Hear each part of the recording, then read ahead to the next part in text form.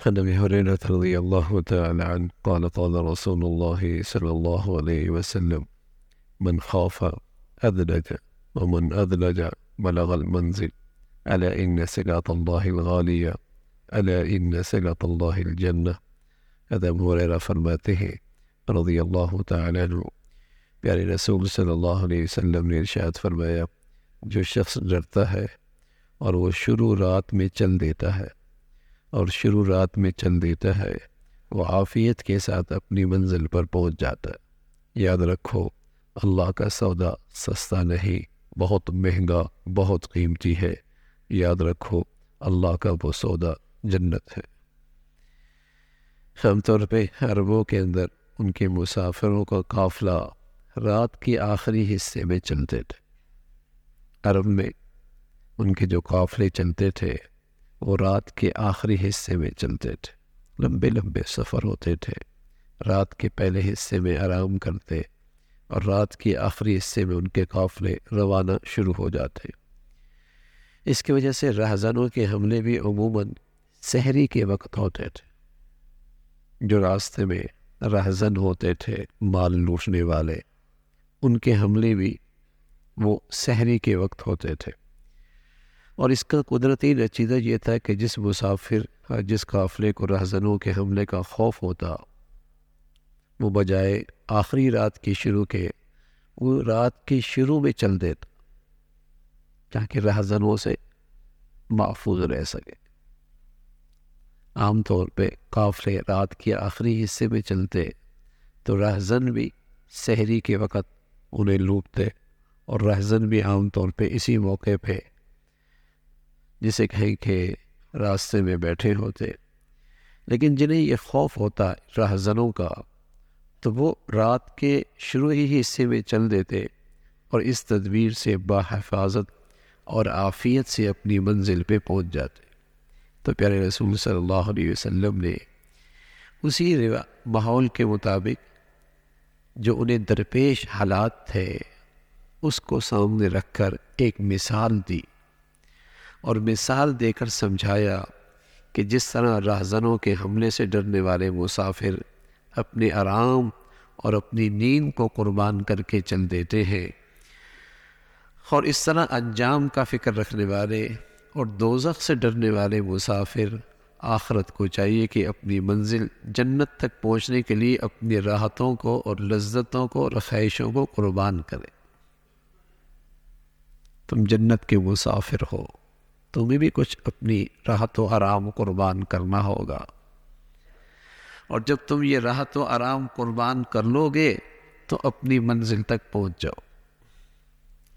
تم بھی جنت کے مسافر ہو، تم بھی اگر اللہ واقعی ڈرتے ہو اور ہلاکت سے، اور تمہیں اپنی انجام کا فکر ہے اور دوزخ کا تمہیں ڈر ہے، تو اے راہی مسافر، اے راہی جنت، تمہیں پھر پہنچنے کے لیے اس جنت تک اپنی لذتوں اور خواہشات کو قربان کرنا ہوگا، اور منزل مقصود تک تبھی تمہارا پہنچنا ہوگا۔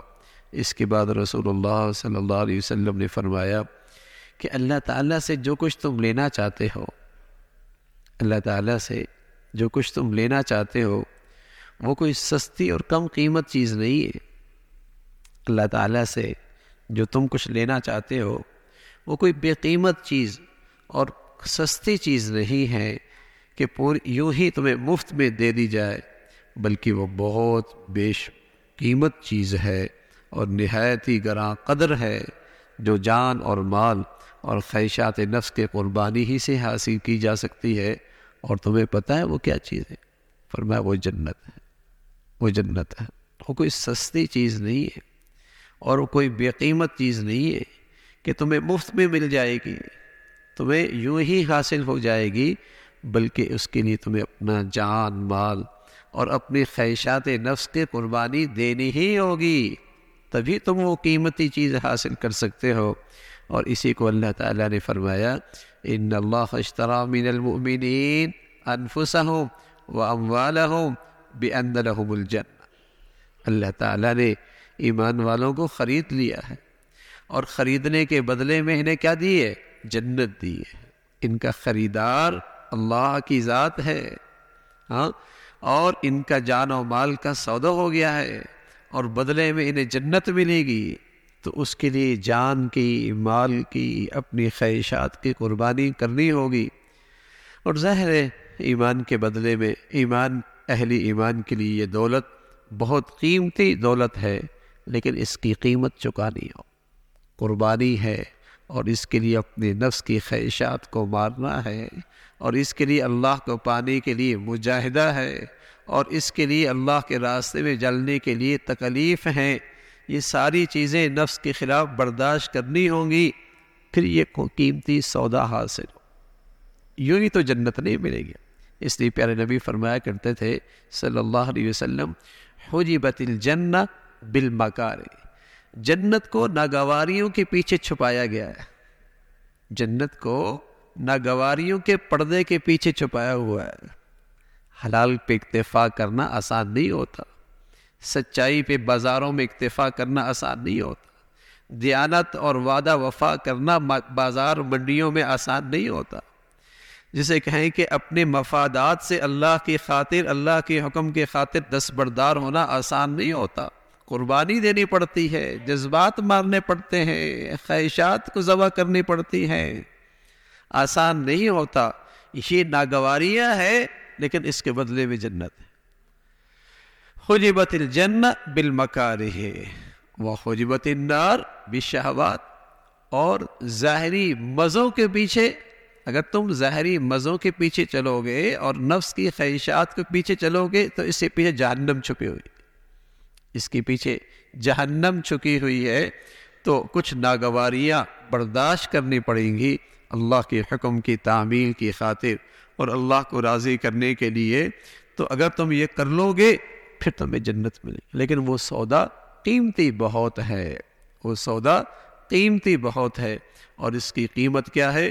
تمہیں اپنی جان کی، مال کی، خواہشات کی قربانی دینی ہوگی، تب یہ قیمتی سودا نصیب ہوگا۔ اللہ تعالیٰ ہمیں یقین نصیب فرما دے، اللہ تعالیٰ ہمیں اس زندگی کا یقین نصیب فرما دے۔ آدمی اس دنیا کے لیے بھی تو تکلیفیں اٹھاتا ہے، کیوں؟ اس لیے اٹھاتا ہے کہ منافع سامنے نظر آ رہا ہوتا ہے، منافع کا مشاہدہ ہو رہا ہوتا ہے، اس لیے تو روزانہ روٹین سے دفتر جاتا ہے، اور کوئی مہینوں کی بات نہیں، سالوں کی بات ہے، دہائیوں سے یہ سفر کرتا ہے، دفتر کا، مارکیٹ کا، دکان کا، نہیں تھکتا، نفع سامنے ہے، ہاں، اور کتنی اپنی جذبات کی قربانی دیتا ہے اس نفع کو حاصل کرنے کے لیے، راحت و آرام قربان کرتا ہے، اور کتنا آرام اور سکون قربان کرتا ہے، نفع سامنے ہوتا ہے۔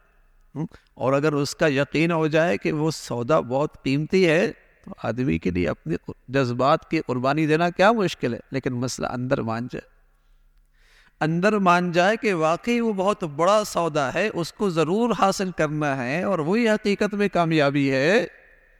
آدمی دنیا کے اندر جتنے حرکات و سکنات کرتا ہے اور جتنی اس کی محنت اور کاوش ہوتی ہے، دو ہی چیزیں پیش نظر ہوتی، ایک تو یہ پیش نظر ہوتا ہے کہ نقصان ہو جائے گا، یہ خوف ہوتا ہے، یا یہ پیش نظر ہوتا ہے کہ نفع ملے گا۔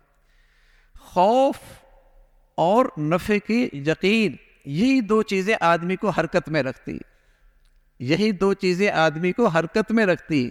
میں کیوں جاؤ دفتر؟ نہیں جاؤ گے تو میاں بھیک مانگنی پڑے گی، میرے بچے محتاج ہو جائیں گے، اس لیے تو محنت کرتا ہے، اور اس خیال سے کہ اس سے میری خواہشات پوری ہوں گی، لگا ہوا ہے محنت میں، لگا ہوا ہے کوشش میں۔ تو اگر یہی چیز کل کی زندگی کے بارے میں اندر اتر جائے تو اس کی خاطر تکلیف اٹھانا بھی آسان، اور اس کے لیے آگے بڑھنا بھی آسان۔ اللہ تعالیٰ اس زندگی کا صحیح یقین نصیب فرمائے۔ اللہم لک الحمد کلو ولک الشکر کلو، اللہم اعنا علی ذکرک و شکرک و حسن عبادتک، اللہم اعنا علی ذکرک و شکرک و حسن عبادتک، نستغفر اللہ و نتوب الیک، نستغفر اللہ و نتوب الیک،